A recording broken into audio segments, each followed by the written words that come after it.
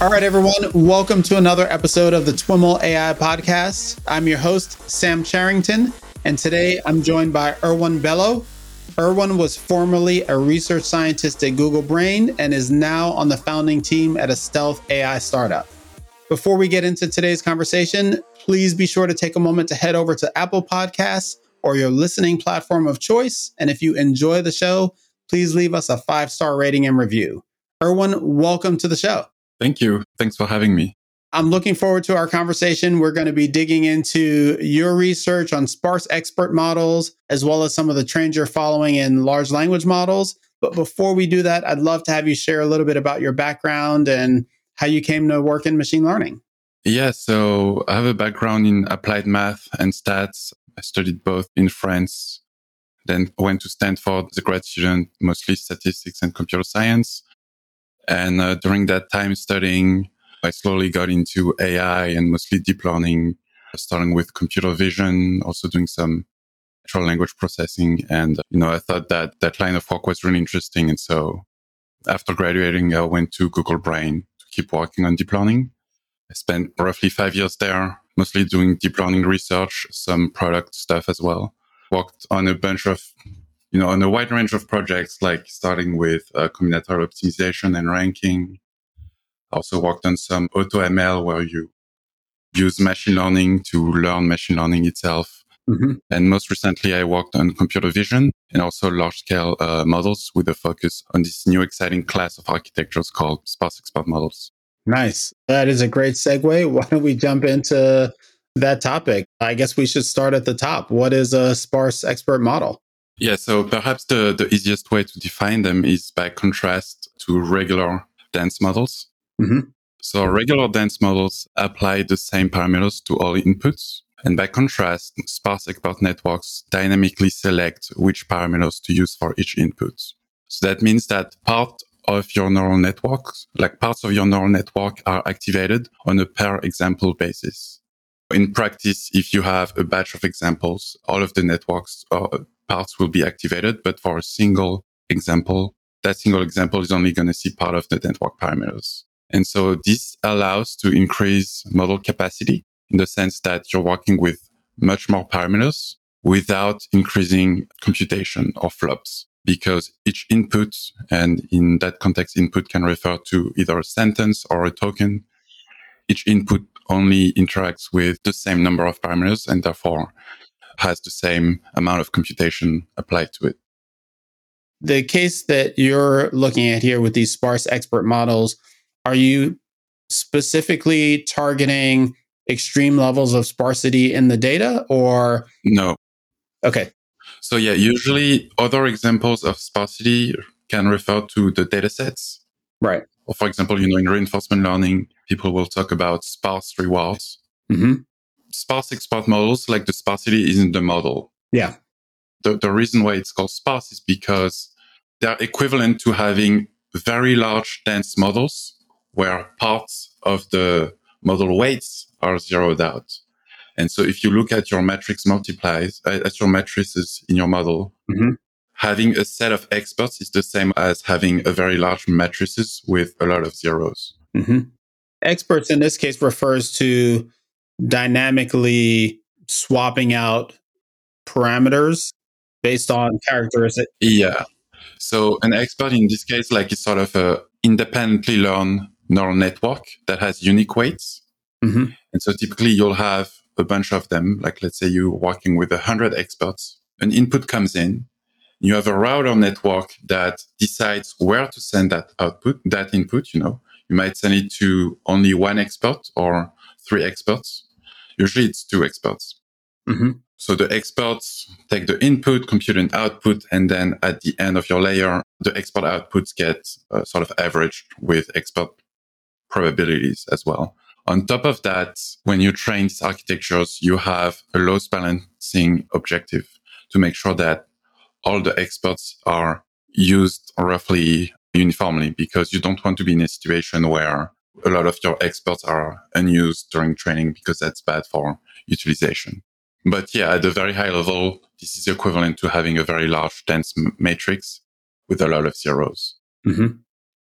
And Is having some large number of independently trained experts, I guess the way I originally heard you describe this, or what I thought I heard, was not necessarily these independently trained experts or networks, but swapping out parameters at a particular layer of a single network based on the input. Are those kind of functionally equivalent? Yeah, that's correct. So typically you'd have a dense layer. You have an input, it's multiplied in the easiest case, it's multiplied by a matrix. And that matrix has weights and it corresponds to a single expert, right? Mm-hmm. In the case of mixture of experts, now you have a lot of experts. It can go up to hundreds, even more. And you select, each input is routed with a network that is also trained. Yeah. So everything is trained jointly, but that router sends an input to an expert and that expert does the computation. And the other experts do not get to see that input. So that's why it's sparse. Yeah, this allows, the networks to vastly expand the number of parameters, because instead of having one expert in the case of a dense network, now you have, let's say, 100. And so these layers have 100 times more parameters. These parameters are not sort of functionally equivalent to dense parameters because they're sparse. And so it's not the same as just 100xing your model size, but it does bring a lot of benefits at pre-training and now when fine-tuning on downstream applications as well. And are each of the experts also typically deep networks, or did they tend to be shallower networks than? So they're pretty shallow. Okay. So it's usually your entire deep neural net is pretty deep. So let's say 50 layers. But each expert layer is usually, a 2-layer neural net, actually. Okay. You can do it 1 or 2, like we do 2, because paper is tied to our choice of activation functions, but those are pretty shallow. And we find that this is kind of this gives the best results. Another thing we found in that paper is that you don't want to use expert layers everywhere because that leads to a bad sort of quality to latency trade-off. So, the name of the game in a lot of this research is to get the most performance at a given training cost or inference budget, right? Yeah. And so when you do sort of, when you optimize your architecture, what you do is you're trying to get good accuracy, but maintaining the network speed. And so for that, we find that having expert layers every 4 blocks of layers is a good choice. And that's what we went with in that paper. Okay. Can you talk a little bit about the kind of the scalability of the method? How well does it scale, and what did you have to do to get it to scale? So just zooming out a little bit, with mixture of expert models, now you have 2 dimensions that are different. So you have the number of parameters versus the flops, or the amount of computation. Usually they're the same. For dense models, they're the same because more parameters means more computations as well. With expert models, if you scale the number of experts, you're not scaling the number of computation that is applied, for example. And so this adds an additional dimension that makes the problem a little bit more difficult to study. But so yeah, actually scaling mixture of expert models was kind of a unsolved problem that motivated our research on the subject. And so one thing that people noticed was that they were able to scale the number of experts, so the number of parameters, but when they were scaling the flops, or just the amount of computation applied throughout the model, training these models would usually lead to instabilities. So until recently, these models were quite unreliable at scale, at computation scale, flop scale. And so, one contribution of our recent work with my coworkers at Google Brain was to figure out how do we make this large scale mixture of experts train stably, right? So, we did a large scale study of quality versus stability trade-offs. One thing we found is that usually the techniques to improve stability hurt accuracy or performance quite a bit. And so that's not super satisfying. We ended up sort of repurposing an auxiliary loss called the Z loss. So that loss is usually applied to the final sort of layer logits. Now we applied it in the router of the experts. So again, the router is the small neural network that takes inputs and decides to which experts to send them. And so one thing we found was that when we apply an Aushorey loss on the router to sort of make the probability distribution over which experts to send each input, we make that distribution more smooth. We found that this helped a lot with stability. So that's one of the contribution of the paper. Mm-hmm. Another, I would say line of work was that you want to design these models and scale them while taking your hardware into considerations. So that process of routing inputs to experts requires your accelerators to communicate between them. So let's say in our case, we were working with TPUs. And so one simple way to see it is like, let's say you have one expert per TPU, right? Okay. Depending on where you want to send an input, you're going to have to send that token to a different TPU. And so there are communication costs associated with that process. And so there's kind of, a requirement to think ahead and think about the trade-off of communication versus computation to set some of the model dimensions optimally. Mm-hmm. And so that's one thing we explored a bit that we explained in the paper. And did you set those dimensions empirically, or did you develop some formulation for how you might optimize that? A little bit of both. I would say it's mostly empirical, but you know in what direction to go usually. So the process is usually, you'll train a network and you'll both look at its loss or accuracy. And at the same time, you'll profile the network. And so you'll see, okay, how that much time is spent on communication in that layer, that much time is spent on computation in that layer. And as you run more and more experiments, you start getting a sort of a mental model for how to improve performance or improve latency without hurting the other. So that was kind of an iterative process mostly. Mm-hmm. Going back to your previous point about the introduction of Z-loss, was it clear in the process of designing the architecture that was what you needed to do? Or how did you get to, Z-loss is going to fix this? Yeah, that's a good question. Well, the credit goes to one of my collaborators, Barrett, who figured it out. But no, so we started by exploring sort of all the classic techniques to improve stability. Mm-hmm.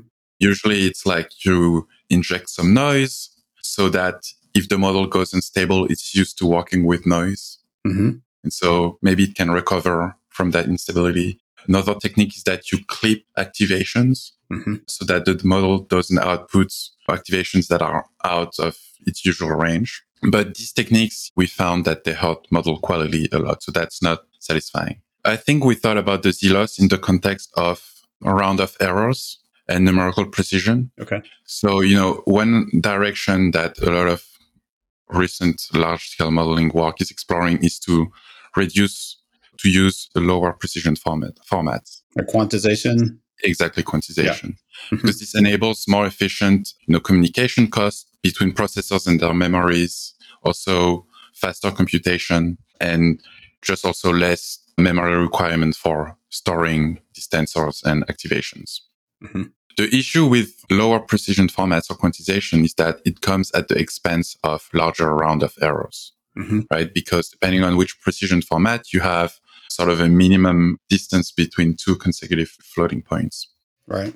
And so, if you use lower precision, it's faster, but larger round of errors. And in certain cases, this round of errors can lead to instabilities that you can't recover from. Mm-hmm. This is when, the training loss all of a sudden explodes and you don't recover from that point in the weight space once you reach that. And so what the Z-loss does is that, so it's a little penalty that you add on top of the logits of the router to encourage these logits to be small in value. And because they're smaller, they're more accurately modeled in floating point. And so what we found is that, so first of all, whenever you use logits, you want to use sort of FP32 format, like kind of a high precision format, because these logits are like exponentiated. And so if there's a small round of error in the logits, there's going to be a much larger round of error in the exponentiated logit, which are the probabilities. But we found that, that's a trick that a lot of people know and most of these architectures are using. It's like, you use float 16 everywhere or bfloat 16 everywhere. But in your softmax functions or when you have logits, you cast your inputs to float 32. But that wasn't enough for the router. And so the idea was like, let's have this additional loss to make sure that these logits are even smaller so that they can be more accurately modeled. And to be clear, were you also using quantization in your process, or was it more quantization in general introduces noise and Z loss is used to fight quantization noise? Maybe it'll work with our noise. Yeah. So our architectures, we use bfloat 16, which is a precision format with 16 bits, which is slightly different from, actually quite different from FP16, but bfloat 16 is supported on TPUs and it has sort of a larger range of numbers it can represent, but at the cost of also larger round of errors compared to FP16. And so, we already knew of this trick of always using full precision or FP32 when you're in logits or before applying softmax or exponentiation. So we already kind of did that by default. Okay. We're not the ones that figured out that trick out. I think we explained it pretty well. We go in depth in that paper, trying to serve as a guide for people who want to design large scale models and sparse models in general. But we didn't invent that. What we figured out though was that this wasn't enough in the router. So remember that the router, which expert to send each tokens to. In practice, the router outputs a probability distribution over all of the experts. So, this is implemented by a softmax, right? You have a scalar for, or like a log probability for where to send the expert, your input token. You take a softmax of that. And so we thought if FP32 is not enough, what can we do? Right? Like one thing you can do is to push these logits to be smaller so that round of errors hurt even less. Got it. What did you find experimentally overall with the method? What data sets did you benchmark it on and what kind of results did you see? Yes. So we pre-train mostly on C4, like common crawl, which is a few hundred billions or even more, depending on how you filter tokens. But so one of the issues that we also solved in that paper was that people were having sort of uncertain quality when fine-tuning this mix of expert models. So usually the way you get state of the art on this NLP task is by pre-training large language models for quite some time, like hundreds of billions of tokens, and then fine-tuning on the task of interest. And so sparse models were showing a lot of promise in the pre-training phase where you would see, speed ups around 4 to 7x. So that would mean like instead of training a dense model for like 10 days, I can get the same results with a sparse model for 2 days, trained for 2 days, but only at pre-training.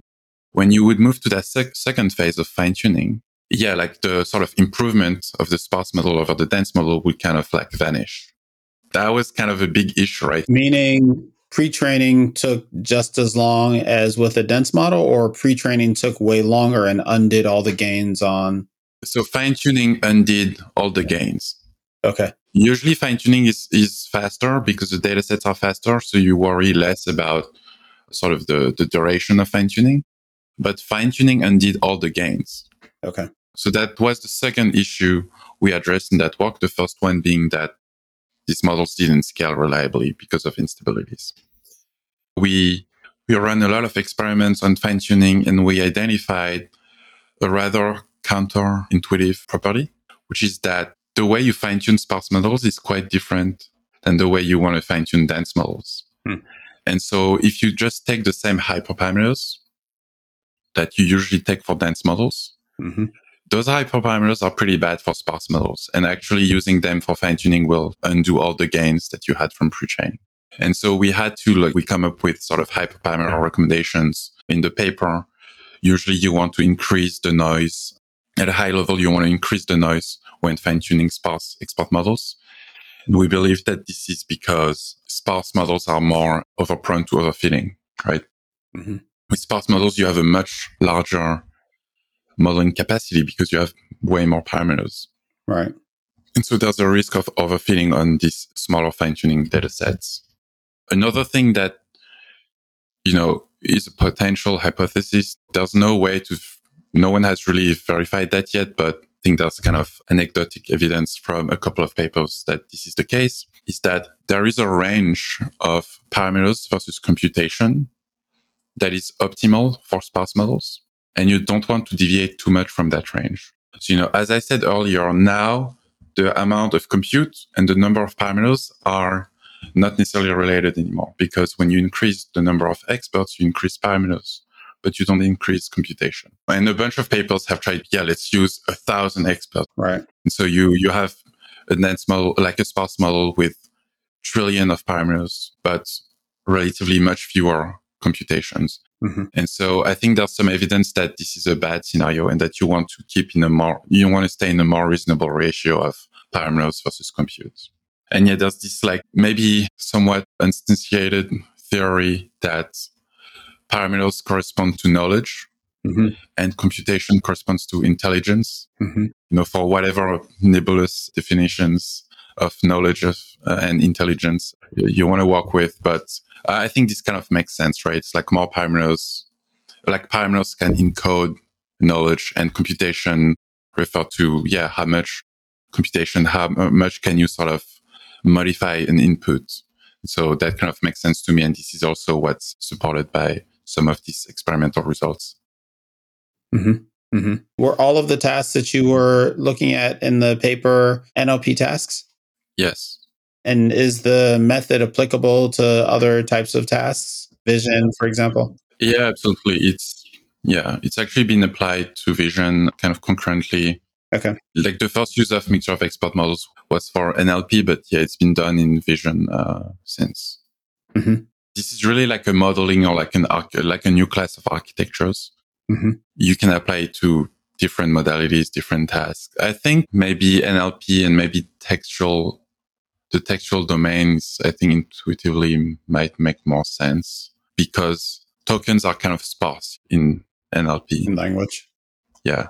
Whereas vision, I feel like is a bit more continuous. So, mm-hmm. And do you see these types of models as being something that a tool on the shelf or in the tool bag, and under a certain set of conditions might be the tool that you reach for? Or do you see it as more of a step in evolution, and this is what we're going to be doing as a standard approach at some point in time? So I think our paper tries to take it from the former to the latter. Okay. So this is definitely, like an additional tool in our tool shelves in the deep learning toolbox per se. But the results are compelling enough that this is something you seriously want to consider. Again, as I said, there are quite some technical details in getting them to work reliably. Also, especially making them fast on your hardware and software stack. So, as I explained before, like depending on some of the communication costs on your hardware, you might want to set this mixture of experts differently. Then there's also a question at inference, which is that, if you do inference for a single sort of input, it's very inefficient because you have all these other experts that aren't used at the same time. And so I would mostly use them for like batch inference when you know that all of the experts are going to be used. Another thing that makes inference a little bit more complicated is that, with a dense model, if you have a very small batch size, it can fit on few accelerators. But now sparse models may have much more way more parameters. And so you need a large number of GPUs or TPUs also at inference. So, and again, that might only be worth it if if you have high throughput, like a lot of queries per second, then you can batch things together. But I would say there's definitely something to consider seriously. It takes a little bit more technical expertise. And there are also a lot of other things that I think are very exciting in the space at the moment that people should also consider. They're kind of complementary. Mixture of experts I really see as like this new class of architectures that I think in 10 years, it's going to be like, wow, people who are really applying like all the same parameters to all inputs. Like that's kind of insane, right? I want to drill down on the idea of new class of architectures. One question that was emerging for me is, in some ways, it sounds like a technique, and in other ways, it sounds like an architecture, meaning, there's part of me that wants to, hey, can we just take off the shelf BERT or something and apply mixture of experts at individual layers? Mm-hmm. But you've also articulated that there are constraints around the number of consecutive layers that you'd want to have, for example, that suggests that it's not ever going to be a plug and play kind of thing. Can you talk a little bit about? I think it's kind of this, if you think about BERT and GPT, these architectures have also been optimized, right? Like the way the model dimensions are set, or like the normalization, the activations functions, like people have optimized these over the years. Yeah. And the fact that we recommend, hey, maybe apply a sparse layer every 4 layers, that's just an optimization that we figured out and that people can apply directly. Or like some of our recommendations on how to set up some of the expert related dimensions based on the hardware is also something that we figured out that people can apply directly. I will say it's harder to understand and to work with than dense models, but for some of these large scale runs that costing in the millions of dollars, this is something that is worth figuring out. Yeah. And maybe another way to ask my question is, if, knowing what you know and having this tool available, you wanted to create kind of best in class, large scale language model, would you like start with BERT or GPT or something and try to apply mixture of experts to it? Or would you start with what you know about mixture of experts and try to build off of that to get to a language model? Does that question make sense? Yeah, I see what you mean. I would start with the easiest, which is, starting from GPT or BERT. Okay. And then reading, I think we really wrote this paper as a sort of a design guide for using mixture of experts. Got it. So it's not fundamental new. It's not. I'm not trying to disparage it. It's both like a technique and new architectures. That's the technique of having mixture of experts, right? Like now you have these 2 dimensions that you can scale independently and so on. And sparsity in general is kind of I was going to say it's a mindset, but it's a general technique, right? But if you're just a practitioner or you want to use them and you don't care too much about figuring things out, then I recommend using sort of the architectures that people have figured out and that, we at Google did. Right. And what I'm hearing is not fundamentally incompatible with existing things. You just have to be careful in how you apply it and follow along with some of the learnings that this paper articulates and what will surely come after. Yeah, exactly. So the same way we have different architectures like CNNs, transformers like BERT, GPT, and others, you can sparsify all of those architectures, right? In that paper, we worked with encoder-decoder transformer models. And so our recommendations are kind of general, but also mostly applied to encoder-decoder models. But if you were to sparsify ConvNet, you would have to do something slightly different, Yeah. And so it's kind of like a new class in the same way that it opens a new dimension for scaling these models. You can take any architecture and make it sparse or not sparse, basically. Awesome.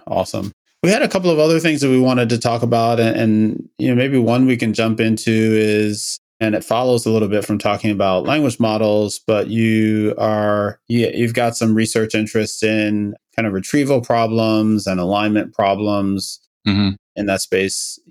Let's talk a little bit about what you've seen on the retrieval side. Tell us about the problem and why it interests you. Yeah, so one thing I said when we were talking about sparse models is that one of the benefits of increasing the number of parameters, that has 2 impacts, 2 factors, right?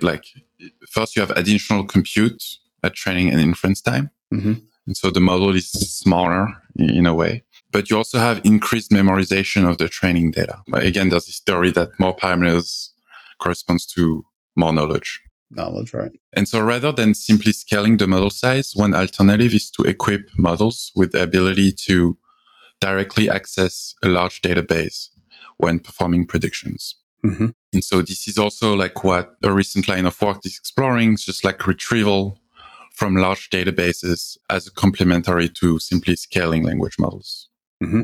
And so there are a few sort of like different directions. The first one is retrieving from the training dataset. There's this recent paper called ReTRO, like Retrieval Enhanced Transformer from friends at DeepMind, where they augment the training set they augment each chunk of the training set with its k nearest neighbors from the training database.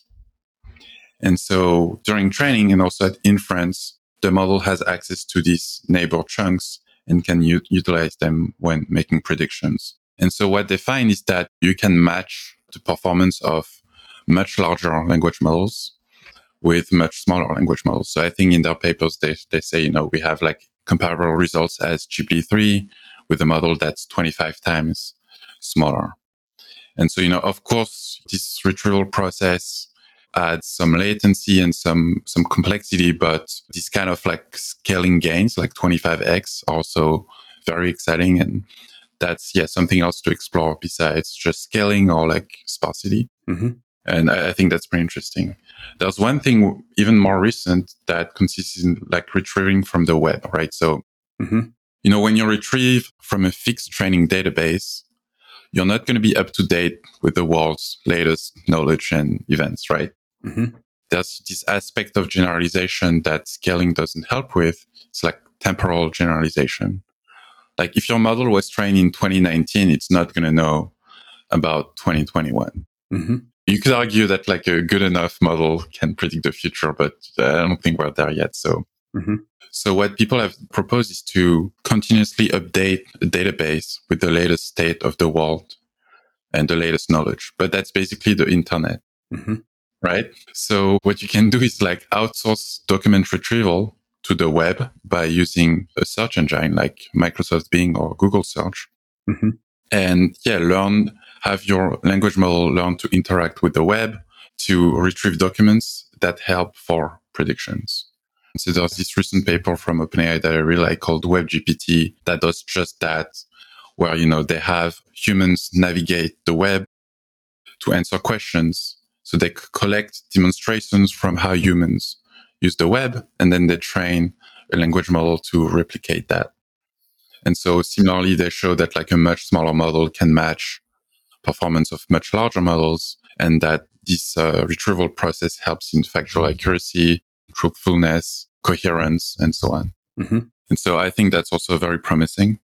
Are these ideas in the case of the data set or the web, are we primarily using retrieval, augment, generation? Or it seems that one way to use retrieval is to augment generation, right? You reach out to some data set, you get some chunk of text, and that gives you a little bit more richness to manipulate when you're trying to spit something out. Another way is to think about the data set as you described earlier, kind of a pure knowledge store that you're kind of, I think of as like operating on when you're trying to make an inference decision. Yeah. Do you see aspects of both of those? I think what I'm trying to get at is how and when the data is being used, and maybe pulling it back to this analogy, how kind of pure the database is. To what degree does the database really knowledge as opposed to augmenting expressiveness later? It's mostly the latter. Like, okay, in this recent works, the retrieval knowledge base is just your training data set or whatever the web gives you. Yeah. And so this is going to be very noisy. This isn't like sort of entity knowledge bases where you have person, date of birth, like country, right? This is just like you find you find the top K nearest neighbors in all of your training corpora. And you use that to have additional context when making predictions. Yeah. Okay. And that's kind of enough to get really good results. Could be that you get better results with sort of a more curated database to retrieve from, but I think that your efforts and budget is better spent somewhere else. Mm-hmm. We also mentioned alignment and those problems. Can you share a bit about what you're seeing there? Yeah. So, these large language models are kind of becoming the Swiss Army knife of NLP. They have fairly amazing like transfer learning capabilities, the few shot or zero shot setup even. So, you train on a lot of text, mostly coming from the internet. And then at inference, the model is doing pretty good at like random tasks that weren't really part of the training set. But there's one sort of issue here is that the pre-training objective that we use to pre-train these language models is basically predict the next token, right? From a web page in the internet. That's where most of the data comes from. And so that objective is quite different from the objective follow the user's instructions, preferably in a helpful and safe manner. And so as a result, like large language models, in spite of all the impressive results that they've led to, are not that good at following people's instructions, right? Mm-hmm. There's like a misalignment between how you train them and how we intend to use them. Yeah. And so there's been efforts towards sort of aligning these models with human intent by fine-tuning them on data we care about. So there are kind of like two lines of work in that direction. The first one is called instruction tuning, mm-hmm. where during fine-tuning, you're going to augment each task with a verbal description of the task itself, right? So if you fine-tune on translation data, you're going to be like, translate from, English to French, then you're going to have your English sentence and the target is going to be the French sentence. Mm-hmm. And by having enough of these tasks that are described verbally, the hope is that at inference, the model can generalize across new tasks that are unseen during fine-tuning. So using that example of translating again, maybe at inference, I could be like, hey, translate from legalese to regular simple English. And because the model kind of knows what it's supposed to do when translating, now it just has to sort of understand, okay, what is legalese and what is regular simple English to perform that new unseen task. There's a similar story here that you get equivalent performance as much larger models. I think this paper called T0 reports 16, like similar performance with models that are 16 times smaller. Mm-hmm. The second line of work in that direction is more direct alignment, where it's mostly driven by OpenAI and Anthropic. What they did is that they basically gave access to these models. They gave access to these models to people that just try to use them. Mm-hmm. And they generate they collect actual data of how users want to use these models. Yeah, basically it's kind of like assistant-like data, right? Like help me plan a wedding or like help me write a marketing campaign for Red Bull or whatsoever. And so they use this approach called reinforcement learning from human preferences, mm-hmm. which is a two-step process. So the first step is to collect comparison data based on human preferences. And so, for example, you can output, let's say, so a human inputs some prompt to a model and the model will propose two candidate outputs. The human selects which one it prefers. And so that process creates a feedback, a data set of comparison data, right? Like given an input and two candidate outputs, this is the one that is preferred by humans. So what you can do is train a model on that data. This is called a reward model because you're going to use that model as to provide reward to sort of a reinforcement learning algorithm. And so the second step of that process is to train your language model with a policy gradient method with the reward model providing these rewards. And by sort of going through that process iteratively, you get very close to the outputs matching what the humans would have preferred. And it's kind of like aligning models with human intention. And there's a similar story here that actually the results in these works are pretty impressive. It's rather than having GPT-3, you can have a model that's 100 times smaller. Mm-hmm. And by aligning it with human intentions with this two-step process of collecting comparison data and using it to train your language model with reinforcement learning, you get better or preferred outputs to a model that's 100 times larger. Okay. So I think something that I'm kind of really looking forward to is when people are going to combine all these recent advancements, figure out which dimensions to scale. I think once you do mixture of experts, like alignment, retrieval, you spend a lot of money and you scale everything, you figure out how to do it the proper way. Yeah. I think we're looking at something that's going to be fairly amazing. So pretty excited about that. Yeah. Yeah. I mean, that's kind of the name of the game. We've got point optimizations heading in different directions, and we just need to figure out how to combine them all to create some more general version of intelligence. Yeah, exactly. That kind of research is pretty costly though, because it's very hard to extrapolate performance at smaller scale. Actually, one thing that I saw again and again when I was at Google is like, you see a paper that poses a new idea or like a new architecture. You're like, okay, let me try it. And then you try it at like Google scale, which is usually, an order of magnitude larger than academic scale, right? Yeah. And you find that the improvements completely vanish. Is that a reproducibility problem, or is that a fundamentally the method just didn't scale? It's a fundamental issue. Yeah. But I think there's really there's something deeper behind that fact is that, it's very hard to extrapolate techniques. Also, I think this kind of stuff would be seen if people were, designing scaling laws in a very rigorous way. But, that takes a lot of time. And usually people just say like, hey, the baseline is this, I did that, and I get a better number. But we have no idea what happens when you scale. I also think, this whole scaling direction has made rigorous baselines much harder. Having rigorous baselines much harder because these models are pretty costly, both in time and, of course, financially. And so each data point that you consider for your ablation study, might cost you weeks or, hundreds to millions of dollars. And so, research has kind of evolved from this very, at least in that field, right? From very rigorous settings to let's just try to figure out among a lot of noise what works best. Yeah. Awesome. I mean, I'd say, even there was already a lack of rigorous baselines even in other fields. So that just doesn't help. Yeah. Yeah. I mean, that brings into light or the conversation a lot of issues that we've been talking about in the field, the lack of rigor, overfitting on a few data sets. Yeah. All these, I think, are accentuated by the scale that you're trying to operate at. Yeah, I wrote a paper about this last year, actually, that showed that in computer vision, a lot of the improvements that researchers boasted about came from training tricks as opposed to the so-claimed architectural improvements.